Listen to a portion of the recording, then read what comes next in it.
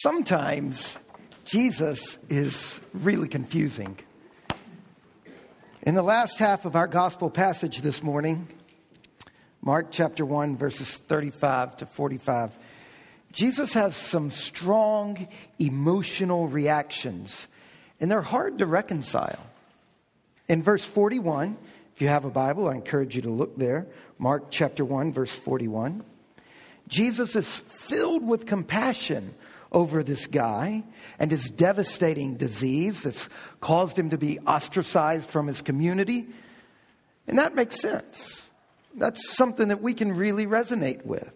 A leper was a victim of far more than a skin disease. At this point in time, in this particular culture, leprosy robbed you of your health, obviously, and there was no cure.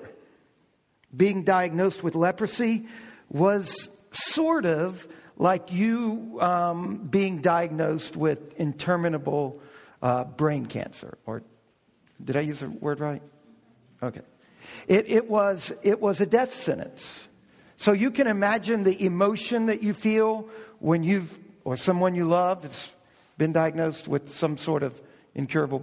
So that's what this was. Leprosy, it was incurable, and being diagnosed with it was a sentence of death. But there's more to it. Because it was not only deadly, it was also contagious. Because of the contagious nature of the disease, it also robbed you of your place in society. Because while the community couldn't cure leprosy, it could protect itself from catching it, from being around people who had it. And the way you did that was you removed them from the community. So, as a result, leprosy not only robbed you of your health, it also robbed you of your name. When you walked into a place, you had to shout out leper. You were no longer Joe or Mark or Cindy. You were now the one with leprosy, which quickly gets shortened to leper. Robbed of your name, robbed of your occupation, robbed of your habits, your family, your fellowship, your worshiping community. So we get verse 41. We like this about Jesus, moved with pity. We like that. He stretched out his hand and he touched someone who was untouchable. We can relate to that. I mean, how many of us, right? We've seen a person who's profoundly marginalized, victimized, hurting, suffering, and inside of us there's a visceral reaction. But then you get verse 43. So confusing. Here's another strong emotion, but this one is baffling. Jesus sternly charged him, literally snorting, nostrils flaring. It's the Greek word based on a Hebrew word for anger. That's confusing, isn't it? And then it says he sent him away at once. And that word in Greek, the original language here, sent away, it's the same word as back in verse 25 and 34 for when Jesus sent away demons. And then in verse 44, as if those two things aren't confusing enough, then suddenly in verse 44, Jesus commands the guy to silence. Say nothing to anyone. Now, as powerfully and deeply as Jesus was affected by compassion, he's equally powerfully and authoritative and emotionally in charge of sending the leper packing and commanding him to silence. But there's something even more confusing than these kind of clashing emotions, and it's this whole issue of secrecy. Why on earth doesn't Jesus want the news about healing the leper to get out? If Jesus was going around teaching and preaching about the good news of the kingdom, surely more publicity was a good thing. Surely the word getting out was what he was after. He had just told his disciples who said, let's stay in a town where word's getting out. No, I've got to go to other towns. Surely the implication is word needs to get out. Well, the answer to this strange command to secrecy seems to lie in what Jesus told the leper to do, not in what he told him not to do. Don't tell anybody, but instead, you see, he tells the leper to do something very particular. The sort of disease he had, like I described earlier, this disease was highly infectious and highly feared. That's why lepers had to live outside the towns in special colonies. Now, one of the jobs of the priest in the temple, one of their jobs was that they helped to protect the community, not only from moral threats, but from physical threats. Now, this is hard for us because we don't live in that kind of culture, but all you've got to do is take a bit of world history and notice these kinds of cultures where religion is a part of the public square, to know how this is a logical place for the priestly caste. Only in our secular moment where religion has been pushed to private morality and limited to that, only to us does this sound strange, but let's not be so ethnocentric. Let's lift our thoughts up to other ways society organizes themselves, and we recognize that priests often played a role that was far more all-encompassing than just your morality. And in this culture, it's one of them. The job of the priest in the temple in Jerusalem is to help protect the community. And one of the ways they did this was by checking out people who claimed to be free of infectious diseases. Somebody had to do that. All right? Now the priest did that to make sure they actually were free of infectious diseases. And to give them, in effect, a clean bill of health so that the community who formerly isolated them would now reintegrate them. Part of what's going on here is that for most of time, for most of history, in most cultures, our physical lives were deeply connected to our spiritual lives. That's why it makes sense to locate both diseases and morality in the same office. Now, here's the point. Jesus had a deep respect for the Jewish law, the laws of the Old Testament, where all the procedure for identifying and dealing with leprosy are found. Several chapters in the book of Leviticus. But notice, Jesus is treading some dangerous ground. He's doing temple work. The guy did not ask him in verse 40, if you will heal me. What did he ask him in verse 40? If you will, make me clean. Do temple work with me. Not only heal me, but do more than that. Clean me so that I can reintegrate. Restore me, not only physically, but spiritually and socially. And Jesus said a very dangerous thing in response. I can and I will. I can do temple work, even when I'm not at the temple. Now, this was a dangerous claim. You see, Jesus is not just doing healing, he's restoring people all the way around. So the issue isn't just if word gets out, he won't be able to move around because of the massive crowds that'll end up surrounding him. Well, that is what happens, but that's not the main issue. The main issue is that people will misunderstand Jesus. Now remember the first half of our gospel reading? Jesus, he's off praying by himself. When the disciples track him down and tell him, hey, everybody back in Capernaum's looking for you. You're killing it, Jesus. I mean, like metaphorically speaking, in the positive sense, in the modern lingo. Jesus, these miracles, your great teaching, it's working. They can't get enough. Now the language here is very nuanced. The original Greek in verse 36, and Simon and those who were with him searched for Jesus. That's an anemic translation. Simon and company literally pursued Jesus. Also translated, hunted. Hunted Jesus. Now then in verse 37, everyone is looking for you. Again, sissy translation. The language, it's far more nuanced. It's deceptive. The Greek word behind looking for it occurs only 10 times in Mark's gospel. And in every occurrence, it's negative. Every one. The first two occurrences describe people who are interfering with Jesus, obstructing his ministry. The second two occurrences describe people of disbelief and faithlessness. And the last 6 occurrences, every one of them, people attempting to kill Jesus.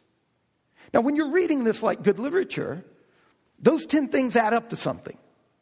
This is a thick word whose meaning is determined, like all words, by its context, not its etymology, and not a dictionary. You see, the disciples are hunting, when you add up these 2 words, right? Pursuing Jesus as emissaries of the crowds who are determined to control Jesus, not to submit to him, not to follow him. You see, don't confuse enthusiasm with faith. It can actually be the opposite. And this is the point. And it's so important. So I grew up with a speech impediment. My R's, I would say Boyd and Twee, and my first girlfriend, Cheryl. And after 8 years of speech, finally somewhere in junior high, I straightened it out, and periodically it comes back. So there we have it. It's so important for us to see this. Jesus' message was hard to understand. Now, a lot of you right now should just say, I'm so glad I'm not the only one. And it's not just the religious and the political leaders. It's not just the crowds. It's even his own disciples. By the way, in Luke's version of this account, he doesn't name Simon Peter. He just says the disciples. But Mark is very careful to show us. The other time it's Simon and others. It's when Simon tells Jesus that he's wrong about dying. What is Mark saying to us? Even the followers of Jesus, Jesus' message is hard. It's hard to understand. It's hard to wrap your mind around. Why? Because it's complex like calculus? Yes, but more important than that, the key issue is that the dominant cultural conception of God and God's kingdom and what God was up to was so focused on social and political liberation from Rome and the establishment of a free and independent Jewish state and peace and prosperity for God's people over against all the other nations. This was so ingrained in Jesus' disciples, so ingrained in the crowd, so ingrained in the religious and political leaders that over and over again, when Jesus comes along and uses words that they've been using, they take his message and slot it into their preconceived idea. Now, that's a very natural human phenomenon. So Jesus comes along and he's talking about God and God's kingdom, and everybody is constantly distorting his message by taking the words he's using that they've been using and thinking that when he says God, he means the same thing they mean by God. And when he says kingdom, he means what they've always meant by kingdom. But like I said several weeks ago, of all the wild things God has ever created, he is the wildest. He is the most unexpected. And this happens over and over in the Gospels. Jesus is constantly portrayed as saying things that even his family and his friends don't understand. Why don't they understand it? Because of the strong pressure of their plausibility system, of their preconceived ideas. This is the secrecy issue. Jesus is just getting started in his ministry, and he needs to teach over and over and over and over. Who was the famous dictionary writer? Who? Oh, before him. Oh, the British guy. Johnson. He said the most important factor in teaching is repeating. Oh, that was a long digression, but just to say, repeat. Why is Jesus biding time? Because if the message gets out that he's doing temple stuff, the temple will crush him. Which, by the way, those of you who've read the story, the death knell in his monkey trial was he said he would tear down the temple and rebuild it in 3 days. This is exactly what he's doing. He is replacing the temple. But before that gets out, he needs 3 years to help break people's preconceived ideas. Now, what was it that Jesus was teaching and doing that was so hard to understand? We'll go back to Mark chapter 1, verse 14. After John's arrest, Jesus came into Galilee announcing good news. The time is fulfilled. God's kingdom is arriving. Turn back and believe in the good news. That's it. There it is, right there. The one true God has now taken charge of the world in and through Jesus. The ancient hopes have all been fulfilled, but in a way nobody imagined. God's plan to put the world right has finally been launched. He's grasped the world in a new way to sort it out and to fill it with His glory and with justice, just like He always promised to do. The ancient sickness of this world that has crippled the whole world and humans with it, it has been cured at long last so that new life can rise up in its place. Now that is the good news. That's the good news that He announced. The good news is that the kingdom has arrived. Now the Bible calls this the gospel. And let me just say, a lot of us have preconceived ideas that make that a very difficult thing to understand. Here in the church over the last couple of centuries, we've so truncated the gospel to various theological code words like justification by faith, or getting saved, or going to heaven. All of those very important, massively important. But they find their meaning within the gospel. They are not sufficient for the whole of the gospel. All of those, that's how you get into the kingdom. Definitely, justification by faith, forgiveness of your sins, repenting, humbling yourself before God. Hugely important. But here, right here, out of Jesus' own mouth is the good news of God. The time is fulfilled. The kingdom is at hand. Now, let me just say, if that is hard to wrap your mind around, that's okay. It's normal. Just because something is true doesn't mean it's simplistic. And don't be so arrogant to say if something's hard to understand, then it can't be true.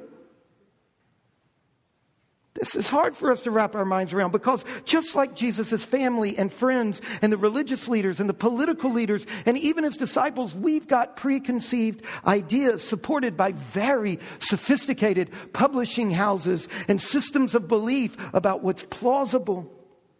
Supported by huge infrastructures called universities and governments about what's plausible. And if we're not careful, these unrecognized and unacknowledged preconceptions will turn God into an idol, a tame puppet that we can invoke to get our own way.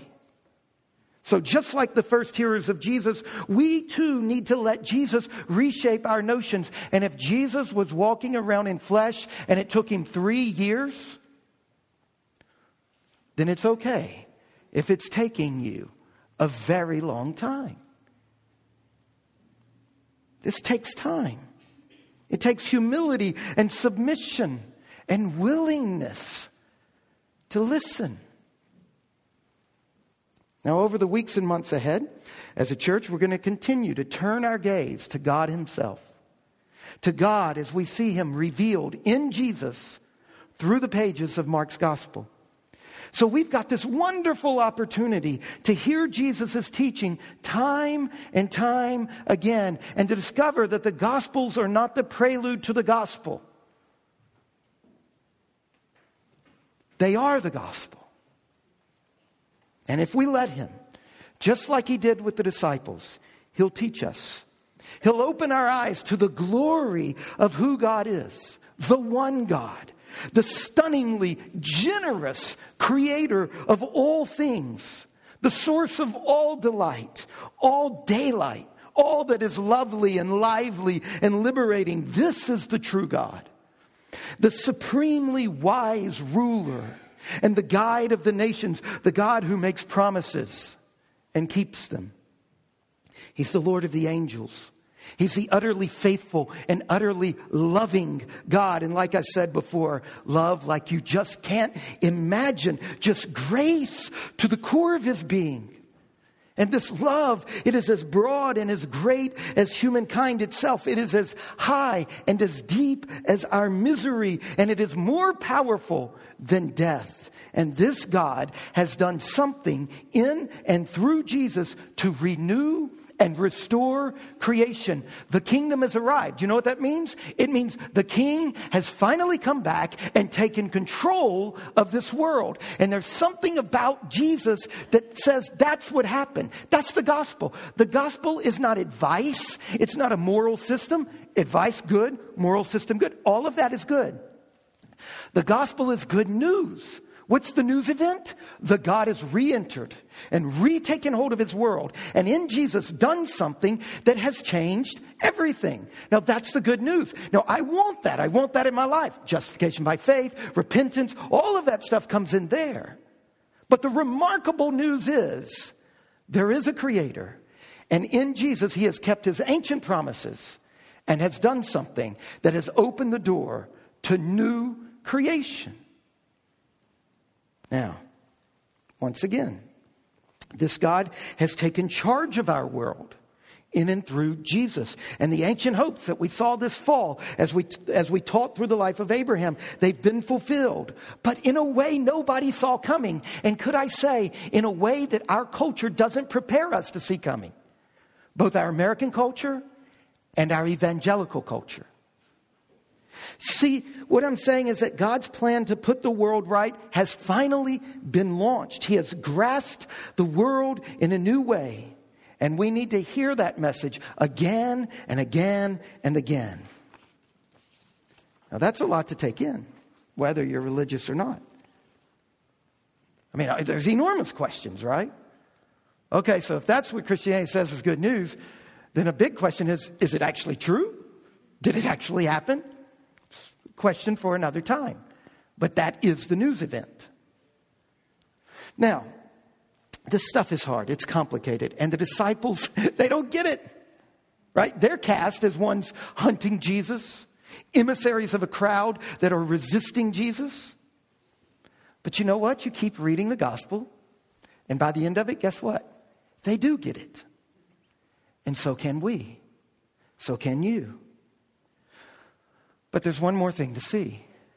Critical to getting it, critical to really grasping what the gospel is and the kingdom is and being grasped by it is prayer. It was critical for Jesus, and so it is for us. Did you notice where our passage started?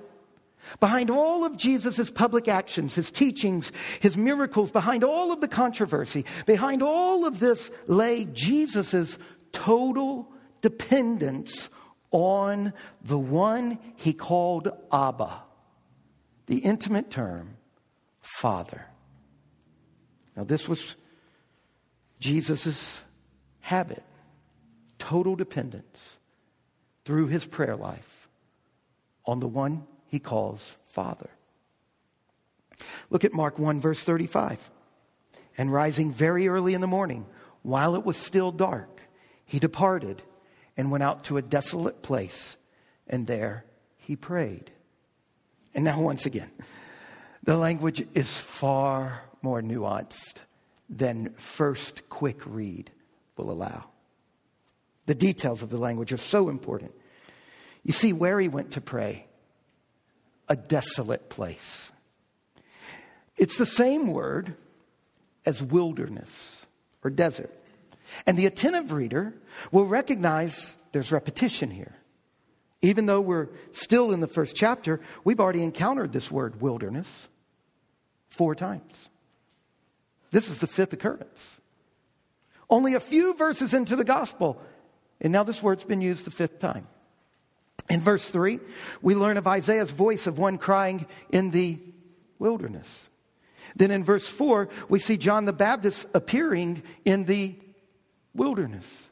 And then in verses 12 and 13, in the brief account of Jesus' temptation, twice we're told that his temptation occurred in the wilderness. So by the time we get to our passage this morning in verse 35, the wilderness has become a technical, literary, and theological term. It's a suitcase that's been filled with meaning. It's a place where momentous and decisive events occur. It is a place where the holy and the demonic vie for power. It is the place of temptation about Jesus' vocation. So if we're paying attention when we read that Jesus got up very early and while it was still dark and he went out to the wilderness to pray, when we read this, we don't think of this as some quiet time, as a tranquil and careful spiritual oasis, as a logo for a retreat. I mean, who wants to go to the place of temptation, vying with the demonic for power? Let's go do that as a church. No. To the contrary, the author has posted all the signs along the way to alert us to the critical character and the danger of this place. This is the arena of temptation, the place where decisions of vocation and repentance have to be made, the arena of the decision between the call of God and the sirens of destruction. And sure enough, while Jesus is in that place praying, the tempter comes. But it's not Satan like, brother, we're out there with a bifurcated tail, and a red suit on. It's Peter. Hunting, searching. Everyone is searching for you. Everyone wants you back in Capernaum. By the time you've read the chapter, you've got to know when those words come out, because all the language has set it up, it's Satan. It's temptation. It's a very tense moment. And the question of the attentive reader's mind is, what's he going to do? This is a powerful moment of temptation. Where's he going to go? Everyone wants him back. Will he allow the way Isaiah proclaimed to be changed from a straight path to a cul-de-sac? And then in verse 38 comes the answer. Let us go to the next towns, that I may preach there also. That is why I came out. You see, this is a statement of vocation. This is purpose. Or to put it theologically, let us go to the cross instead of back to Capernaum. The crisis has been faced. The temptation has been met. And Jesus has remained faithful to his difficult calling. So this is not about the virtues of prayer moments in the quiet garden before breakfast. No, this is about prayer in the wilderness. Prayer when the chips are down, when the temptations are fierce, when the possibility of bailing or wearing us out.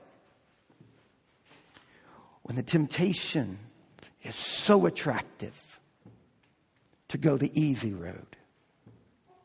This is about discovering true life through the narrow path of repentance, self-abandonment, and faith in the God revealed in Jesus Christ. So this is about giving yourself over to God. This is about becoming most fully your true self by abandoning yourself. It's difficult stuff.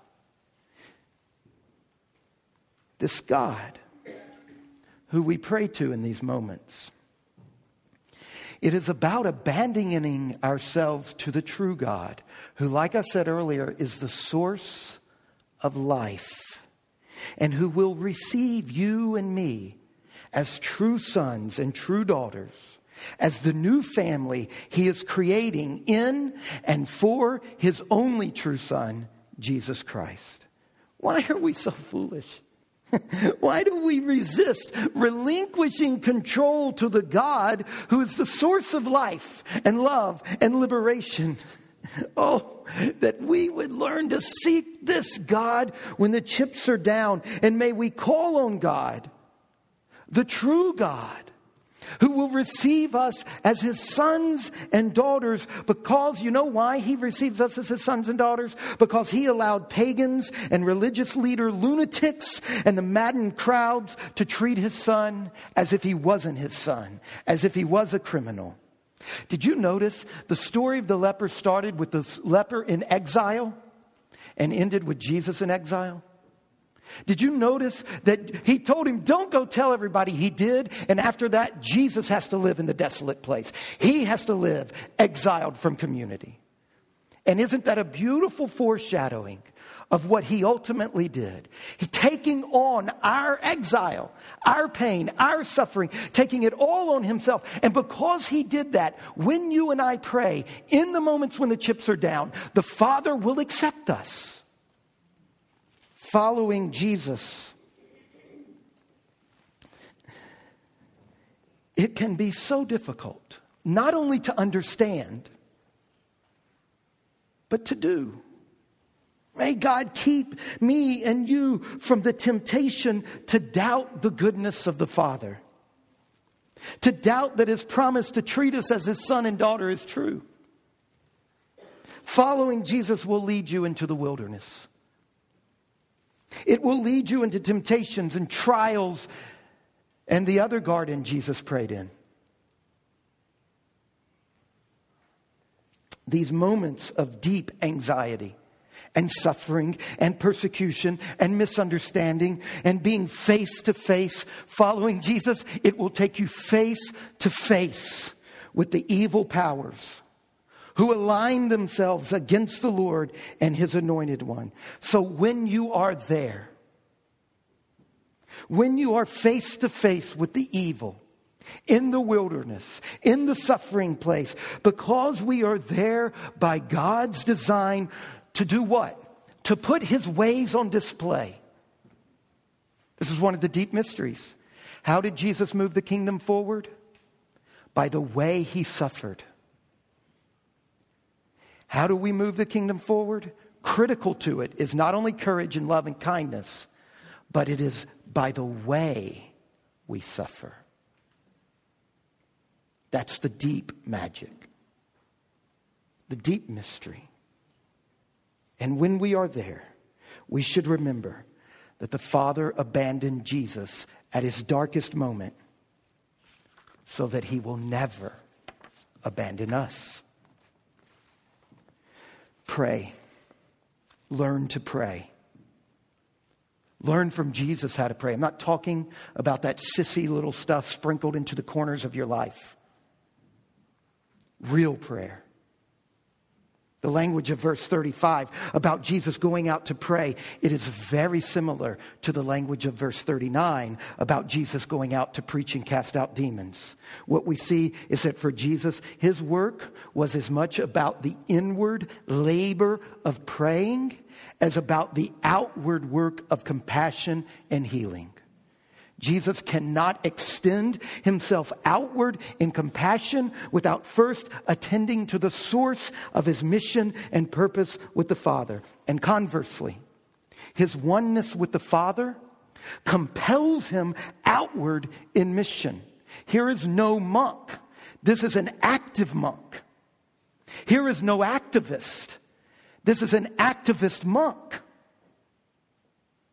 It's a remarkable combination of the inward life and the outward life. To pray, it's to stand between the one true God and his world. To enter into the place where the love of this God and the life of this world, and especially the pain of this world, where they somehow are held together. That is prayer in the wilderness. It is fierce. It is a labor. Now, learning to pray from Jesus is learning to be utterly humble before God and utterly human in reflecting God to the world.